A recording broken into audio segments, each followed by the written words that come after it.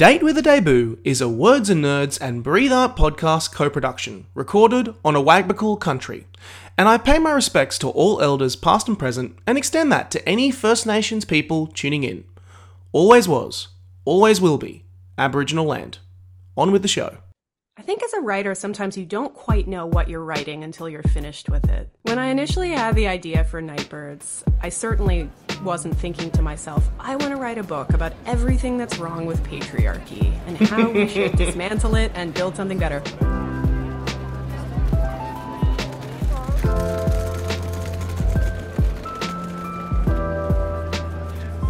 Hello, I'm Nick Wasiliev, former host of Tell Me What to Read, author of When Men Cry, and I'm continuing my mini-series with Words and Nerds, shining a light on debut novelists and their journey to publication. If you're looking for a new book to devour, this is the place to be. You're looking for writing inspiration, this is the place to be.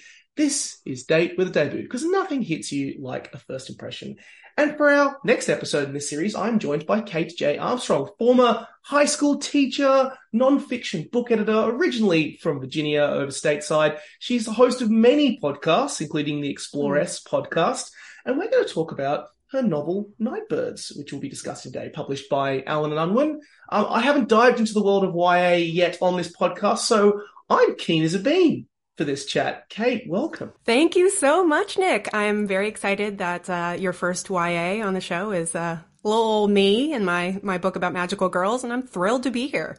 You're very, very welcome. And I will also just start saying, I know that for podcast purposes it's only audio, but this cover's beautiful, by the way. Isn't it? It is so gorgeous. I have so Thank many you. questions, so many amazing YA books out there, and I love it. And it's one of those cases where if you go judge a book by its cover, this is a great first impression. In typical date fashion, I've touched on it a little bit in our intro, but start off by telling us a little bit about yourself and how you came on this writing journey that became Nightbirds. Okay, well, I grew up in the US of A outside of Washington, D.C. I grew up mostly in Virginia, and I was always a voracious reader and writer. I wrote mostly short stories and poetry, and I've always thought of myself as an author. I always nursed a secret dream to be a novelist, but I think I got to high school and I was reading so many wonderful books. I had some really great teachers who gave me amazing books to read, and I started to get a little self-conscious and to worry about what if I try to write a novel and I'm not actually very good at it?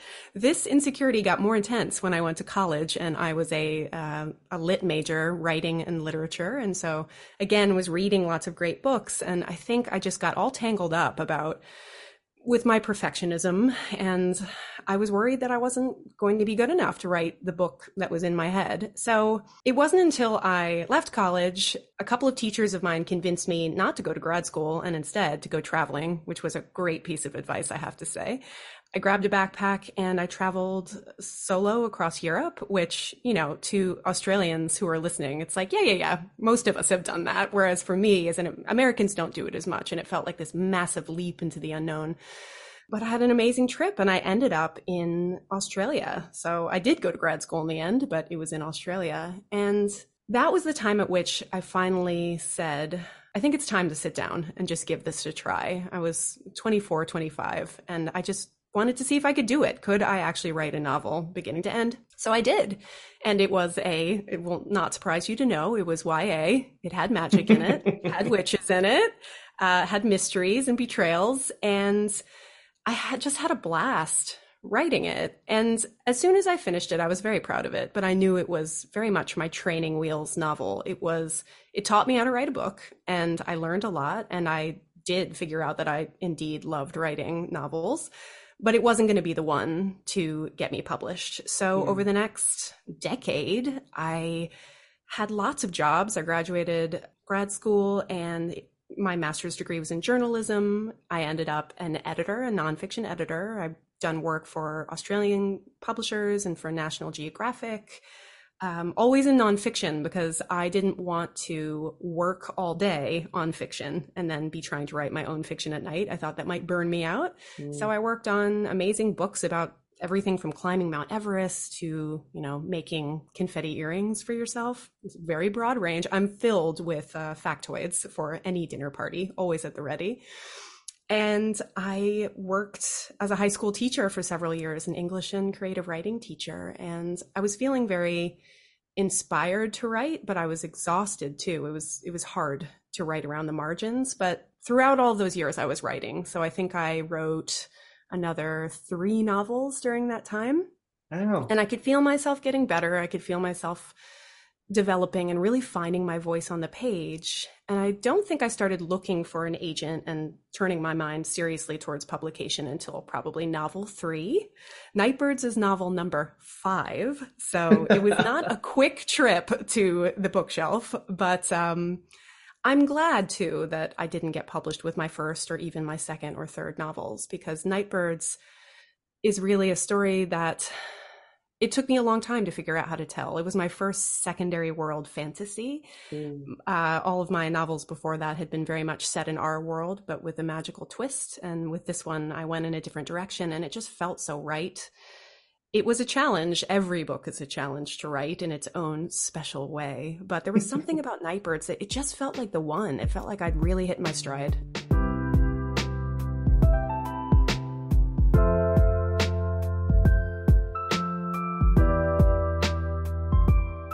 Tell us about your 5th book that you finally got to, Nightbirds. What is the pitch? Okay. So Nightbirds is a 1920s tinted fantasy. So you have a world where there is a prohibition, but it's not on booze, it's on magic. And in this world, there's a group of girls called Nightbirds who can gift you their rare type of magic with a kiss, which they will do for a price. But first you have to find them, and their identities are their city's best kept secret. Their faces are hidden behind masks, and they are guarded by the city's great houses.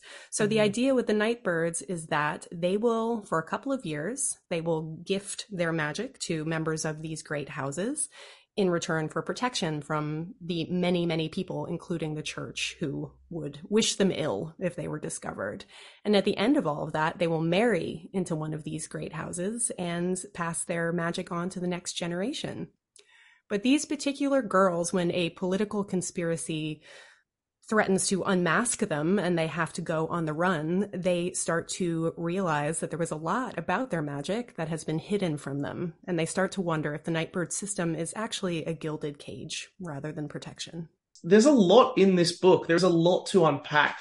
And I feel like I just kind of want to dive into it straight away before I want to talk about this world you've created and these characters you've created. But the themes in this book. This is a book about sisterhood, about feminism, about politics, and also a book about breaking down patriarchal systems, which I love. The allegories are bubbling just beneath the surface of this world, but I love that because... Thank you for noticing. I love it because I also think that right now we live in a time that I don't think deserves subtlety. And we need art and storytelling that looks us directly in the eye unflinchingly and tells us to fix these problems. And I imagine book number 5 in terms of your journey, but you would have been, I just want to know the space that you were in when you were incorporating all of this into your story, because I imagine it would have been just such an interesting place with all the stuff that you had to say. Yes. You know, it's funny because sometimes you don't, I think as a writer, sometimes you don't quite know what you're writing until you're finished with it. So when I initially had the idea for Nightbirds, I certainly wasn't thinking to myself, I want to write a book about everything that's wrong with patriarchy and how we should dismantle it and build something better. I had the idea for Nightbirds when I was hiking up a mountain in Montana. A very unlikely place to come up with Nightbirds, but I just had this image bloom in my head of a girl in an opulent room. She was wearing a mask and she was kissing someone who had paid for the privilege. And I knew that he was there to take something from her, some kind of magic, something coveted and illegal, something precious. But I also had the feeling that she was claiming power in that exchange as well. I was interested in how the system in which this girl was operating, it was clear to me that it was either protective and empowering or exploitative, depending on which way you turned, which way you turned the situation to the light. And I was really interested to find out that girl's story, what she was doing there, what she was gifting and what she was taking. So from there, I actually started writing Nightbirds in earnest the same year that I started my history podcast, The Exploress, which is about time traveling through history to find out what life was like for women of the past. And I was reading so many stories about the many hurdles and frustrations that women throughout time have experienced in many different cultures, times, and places.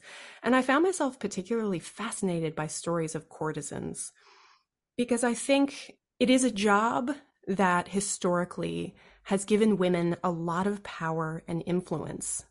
Sometimes in certain situations, you had the ancient Greek hetairai. They were women who had the ears of politicians and statesmen and philosophers. They had more freedom, more money, more independence than any other woman in the ancient classical world. And yet it's also a job and an occupation with a lot of dangers where people can be easily exploited and aren't always protected, right? So, and they're seen very much for what they can give to others rather than what they can do for themselves. And all of that was swirling around in my mind as I was writing this story about magical girls. And I was thinking a lot about my own experiences as a teenager, the frustrations I experienced of being judged based on how I looked and how I made other people feel, being talked down to, being belittled, being told to smile more and be pleasant, and that it was essentially, it's implied, I think, still for especially young women, that they should be making other people feel comfortable and that they have to smile and, that they have to put other people's needs before their own. I think there are just so many frustrations that I have experienced that ended up in the book. In chapter 1, all 3 of our protagonists have an experience with a privileged, rude man. Yes. that I or one of my friends have had exactly that same experience. And so as I was writing the book, all of that was swirling around in my mind. I knew I wanted a story that expressed those frustrations, but also a story about young women finding their own way in the world, pushing back against other people's expectations and their needs, and starting to ask, what if I stopped giving my power away to other people and instead we started keeping it for ourselves? What could we do then? Just also your dichotomy of it. The Nightbirds are people with incredible power, but by extension, the world almost is an objectification, treats them as an object. It's an objectification that it gives you you can feel that rage that these characters experience. We'll try and keep it as spoiler-free as possible because, short answer, I want our listeners to go and read the book. But the 3 Nightbirds that you start, the 3 Nightbirds, I'm going to butcher the names here, but I'll try my best. Matilde, Aisa, and Saya. Have I got it right in terms of pronunciation? but you tried, and I appreciate that. Yeah. That was in my head when I was reading it. They're such fascinating characters. And it feels like this going into this ball, they're enjoying this last moment of freedom before they fall into this objectification trap, bargaining chips in the world of powerful men.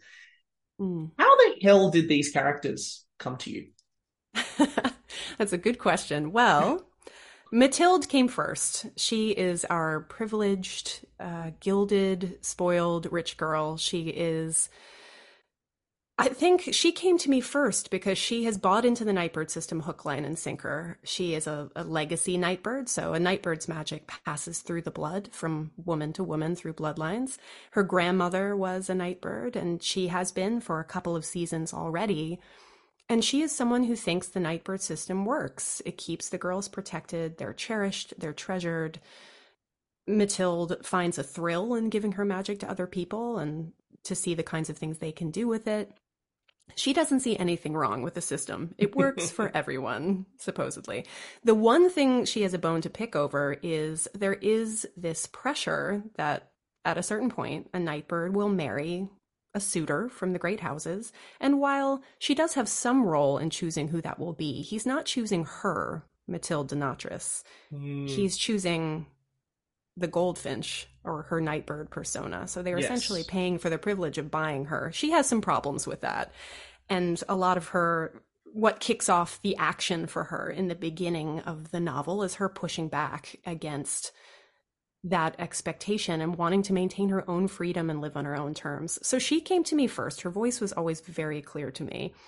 And I knew that in choosing the other Nightbirds, I wanted girls who were going to be coming at the system from very different points of view. People who would challenge her and really make her question everything she thinks she knows. So next came Sayre. She is our tough girl from the wrong side of the canals, essentially. So she had a mother who was a Nightbird who fell from grace. She broke the rules of the system and was punished for it. So Sayre has grown up in the same city as Mathilde, but she's had such a different upbringing in a gritty part of town. She's friends with, gang bosses and street urchins, and she's working for a living.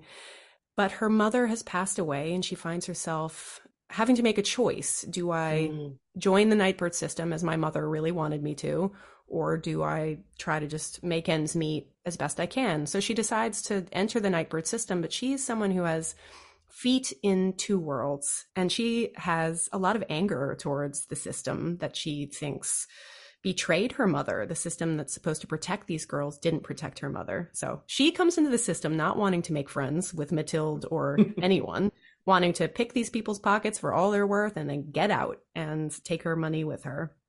So she and Mathilde are often butting heads, and I loved that. I wanted a group of girls who start out the story. They are not friends. They have very little in common. But as the story unfolds, you see them really find the sisterhood that the Nightbird system promises.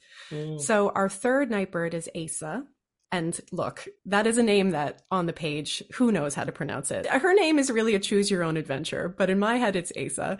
She comes from the Ilish Isles. So in my head, the Ilish Isles are kind of like an even smaller and more rural version of Ireland. So we've got this teeny windswept island on the far side of the Udayan Republic, and she is just such a fish out of water. She's the newest Nightbird. She barely speaks the Simpton language. She feels totally overwhelmed by all of this newness, and she has a real sense of guilt about her magic. So she was brought up by parents who were avid churchgoers, and the official church of Judea preaches that magic is not just illegal. One of the reasons it's illegal is because magic is, what am I trying to say? Blasphemous. Yes. Its magic is holy. So magic itself is holy, right? And it's something that isn't meant to be touched by human hands. And those who use magic are actually corrupting it, and it corrupts them. These are the beliefs that she was brought up with. And so she has this real sense of guilt and concern about what is this magic going to do to me, and what happens if I give it to other people? Am I corrupting their souls? So that's something that Mathilde and Sayre don't think about at all, but Asa brings that to the table and forces them all to grapple with the morality of their magic. So these are three girls who are very different, who push and challenge each other. But I love a story where you've got people who can barely be in the same room together, really, without getting into an argument. And then as the story goes on, you see these connections grow, and they really become sisters. They find family and support and power in each other. I wanted a story not about girls competing, but about the strength of female friendship and what happens, the kind of strength you can claim through friendship and found family. And the fact that you've picked these girls, I could tell you've really put where they're coming from. Each one comes from a different perspective on this, not just on this system, but their own backgrounds and where they come from. I love the way that intertwines in that relationship, and the way that the different backgrounds often affect how they react in certain situations in certain ways. I honestly could talk to you about these characters and also how they grapple with all of the stuff that goes on as the story unfolds, for lack of spoilers. But I also want to ask a little bit about this world that you have crafted and created, because of course, there is the political intrigue and examinations of patriarchal systems, but also what I love that you've done is you've walked a tightrope. It isn't done in the sacrifice. There's a good story at the core of it that allows these themes to come out so well.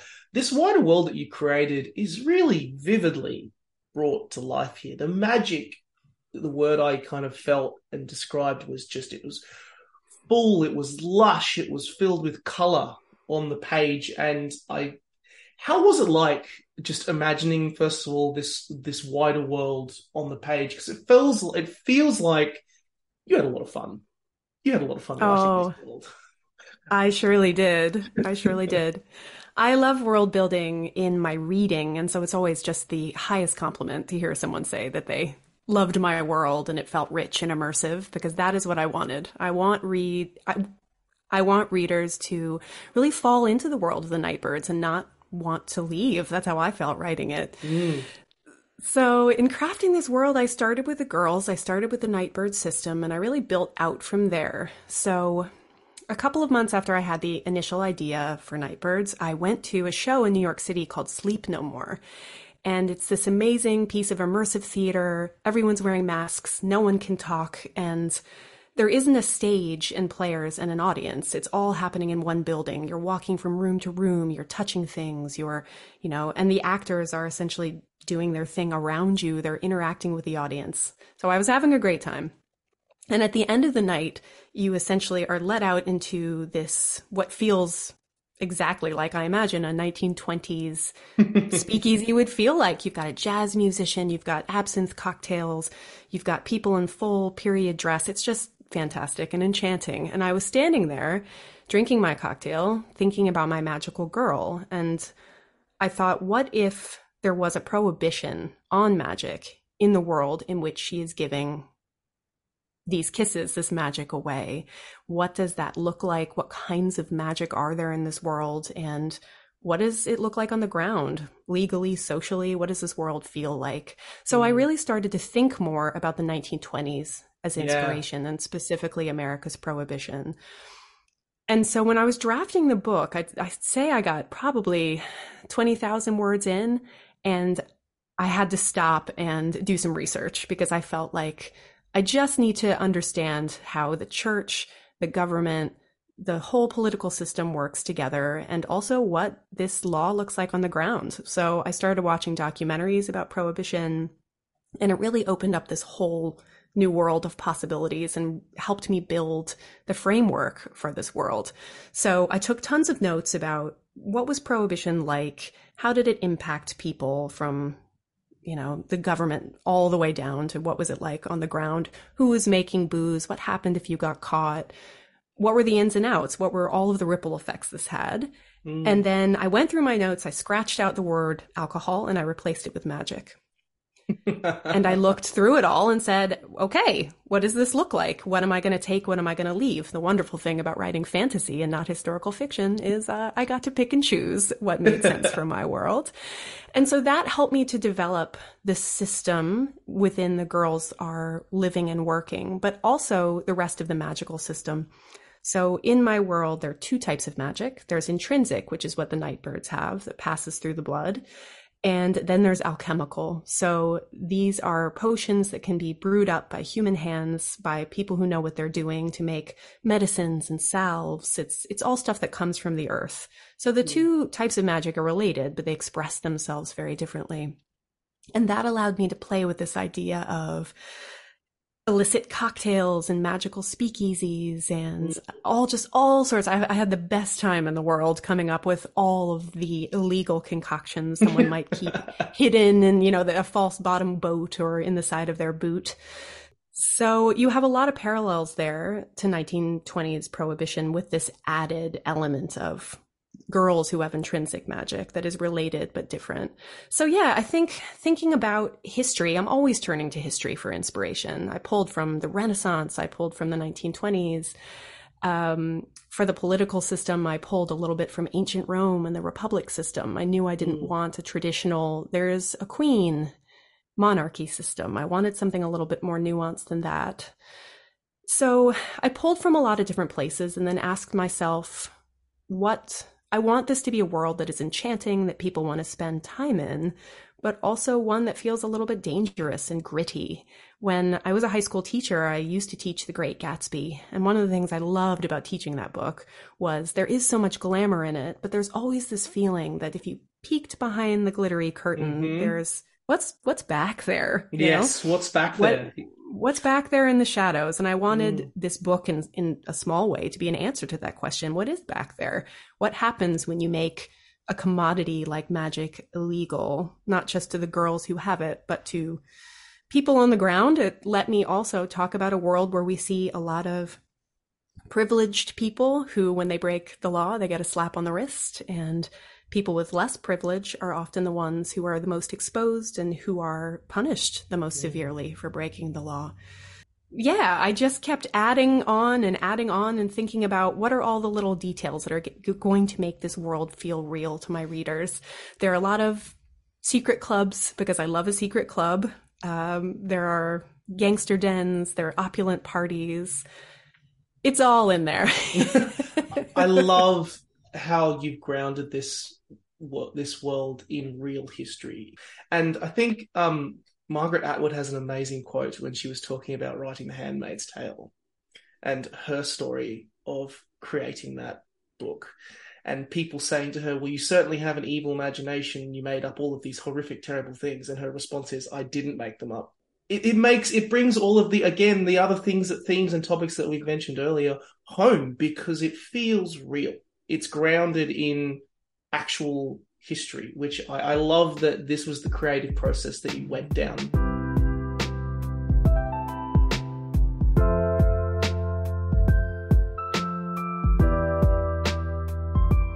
I want to ask you a little bit about your actual journey to publication because a little bit more. I want to delve into that a bit more because you had 5 books. You wrote you kind of went through that process, and this was the book that you finally realized, okay, this is the one that I'm going to try and take.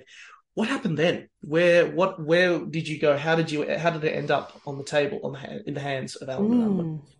Okay, well, so I got my lovely agent, Josh Adams, with book number 4, which was a very different book to Nightbirds, but I had spent a long time on it, was very passionate about it, and we sent it out to editors. I had this impression that once you get an agent, you're in. It means all your books are being published. Right. Yes. You're laughing and looking at me oh, honey. I know.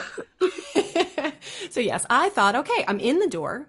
This book is getting published. Someone will publish it. I'm there. I'm ready. I'm ready to be famous.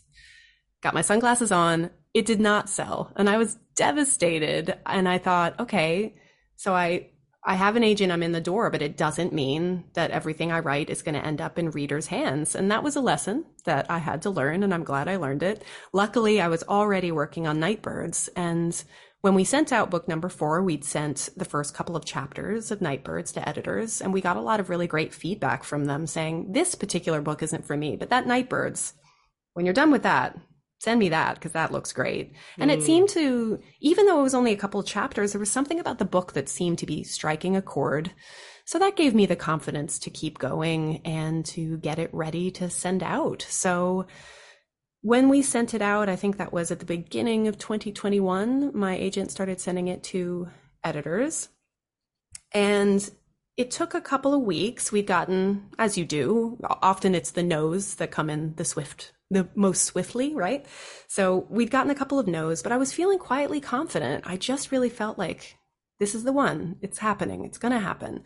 I just need someone to fall in love with it. And as an editor myself, I have always just cherished the connections over books that I have made with authors. And something I was really looking forward to was finding an editor who understood what I was trying to do and who wanted to help me do it to its to make it its shiniest, to make it its best, someone who would really push me. Editors are magical creatures. Yes, they are. Right? Yes. When you find one who really gets your writing and gets your story and gets you, it's such an incredibly, it's just, there's nothing better. So I was very lucky in that living in Australia with American publishing, there's always that funny time difference where their afternoon, evening is our morning.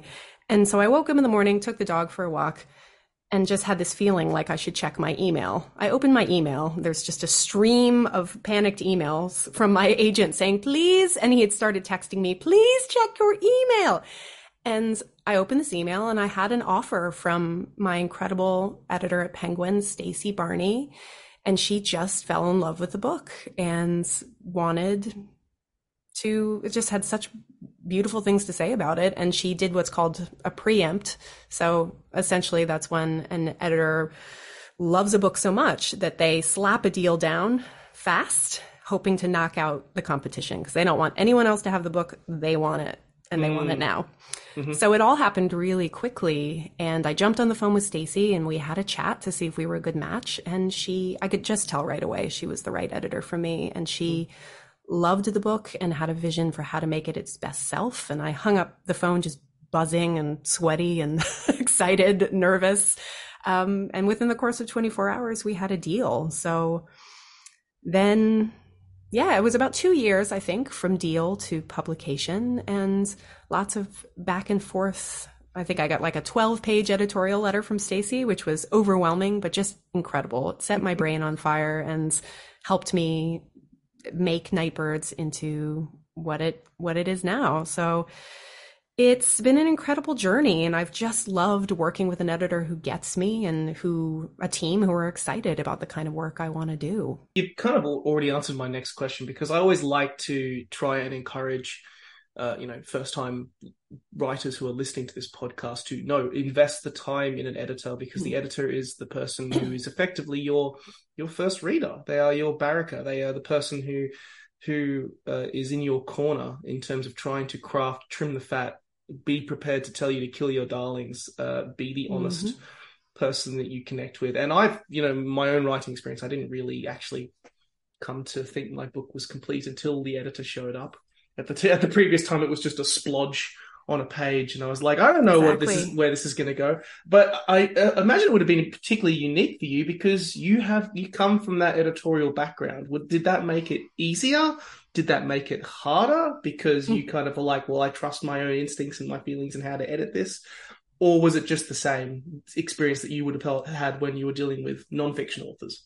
My answer is yes and no. I did think that being an editor for so long would prepare me. I think it prepared me as an author, it felt like I climbed over to the other side of the desk, but I knew what it was like to be an editor. I know how hard the work is. I know how taxing it can be. I know what editors are expected to do, and I really respect it and value it. So I think it helped me all along the way to make sure that my team knew how much I saw them and appreciated the hard work that was going into my book. But I also think there were tons of things as an author I wasn't prepared for. I don't know I was fully prepared for a 12-page editorial letter. That took a few days to work through my feelings. I had all the feelings about that. But I think because I value editorial critique and feedback so much, and I knew that everything she was doing was to make the book a better book and to be a champion for my work. I think that's what you always have to remember about editors, is that they are there.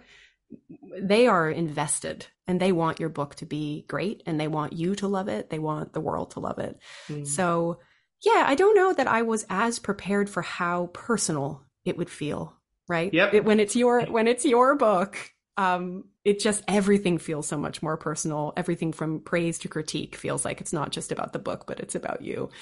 So yeah, I also think, I will say, because it did take me 5 books to get published. It took me over a decade of seriously pursuing publication to get there. And a part of me is glad it took that long, because it taught me how to take critique, the importance of critique in sharing your work with editors, but also trusted friends and fellow writers, and how to take that feedback on and use it to make your writing better. So in that way, I think I was prepared. I just wasn't prepared for how personal it was all going to feel. What is next for you? Nightbirds sequel is next. Yes, it is. I'm waist deep in revisions for Firebirds, it's called. And I'm so excited to get to stay in this world and continue their journey. I'm so excited for readers to find out what happens to the Nightbirds and the kind of incredible feats they are able to perform, and just everything that's coming for them. I'm thrilled that I get to do 2 books in this world. So yeah, that's what I'm working on now.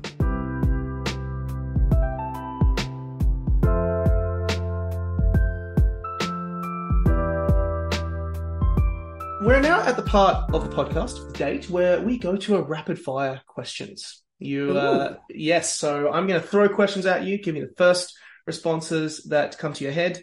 No pressure. Okay. What's your favorite book that you've read in the last 12 months? This is going to be hard. I'm going to say The Isles of the Gods by Amy Kaufman. Oh, she's great.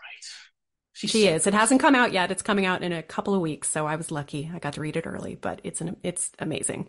I had the pleasure of chatting with her so many times. She is just unbelievable. Like I see personal author aspirations and goals, and I see Amy. She's just so good.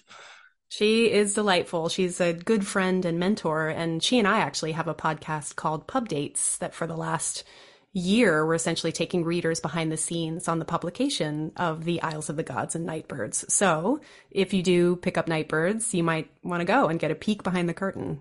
Listeners, we'll include a link to that in the description, so you can go and check that out. Do you have a favorite word? Akimbo. Oh, that's a great word. Yes. I try to work it into every single novel. Just the because why not? Yeah, that's great. I love that. Where's your favorite place to read? In bed, on the couch, or out the back in the shade on a sunny afternoon? Out the back for sure. I love being outside as much as I can. Favorite trope? Only one bed. Only... A very specific romance trope. Yes. Only one bed. Do you have a favorite beverage that you like to read with? Well, I prefer a cocktail. It depends on the time of day, I suppose. I love to read with a cocktail if it's in the evening, and I love to read with a coffee if it's the morning. What's the best debut that you have ever read? Ever? Ever. So I'm talking like contemporary, or it could be a classic. What is the best debut book that you've ever read? I'm going to say Captive Prince by C.S. Pacat. So good. I've read the series twice. I will read it many more times. The fact that was her first novel absolutely blows me away. She is a master. And then lastly, you hop into a lift and your absolute hero is in there. Who is it? This is a difficult question. My mind immediately goes to someone historical who's not actually alive now. Oh, you can say that. You can have them in there. Anyone. Could be fictional if you wanted. Oh, wow. This is just a world of possibilities. Okay, the first one that came to mind, so that's what I'm going to go with, is Cleopatra. Love it. You've got time for one question. What is it to ask her? If you woke up tomorrow and you had a tail, what kind of tail would it be? That's a great question. It's my favorite icebreaker question. What kind of tail would you have, Nick? I don't know. That's a great one. Like, I do like a nice lion's tail. Like, it's like, I don't know, there's something about the lion's tail that just feels balanced and calm and part of who I am and relaxed. But there's so many great tails that you can work with, because there's a monkey's tail that enables you to like hang from a tree. Suddenly you've got me thinking about it now. I would have asked Cleopatra what floor you're going to. I could honestly chat to you all day, but I am aware that you are incredibly busy. You've got much to work on. You've got a sequel to write. So I'll simply finish by saying to all of our listeners, go and get Nightbirds. It's published by Alan Unwin. And if you like the show, drop words in as a review. Let us know what you think and who you'd like to hear from next. Kate, it has been an absolute pleasure. Thank you so much for coming on. Thank you. It's been a delight.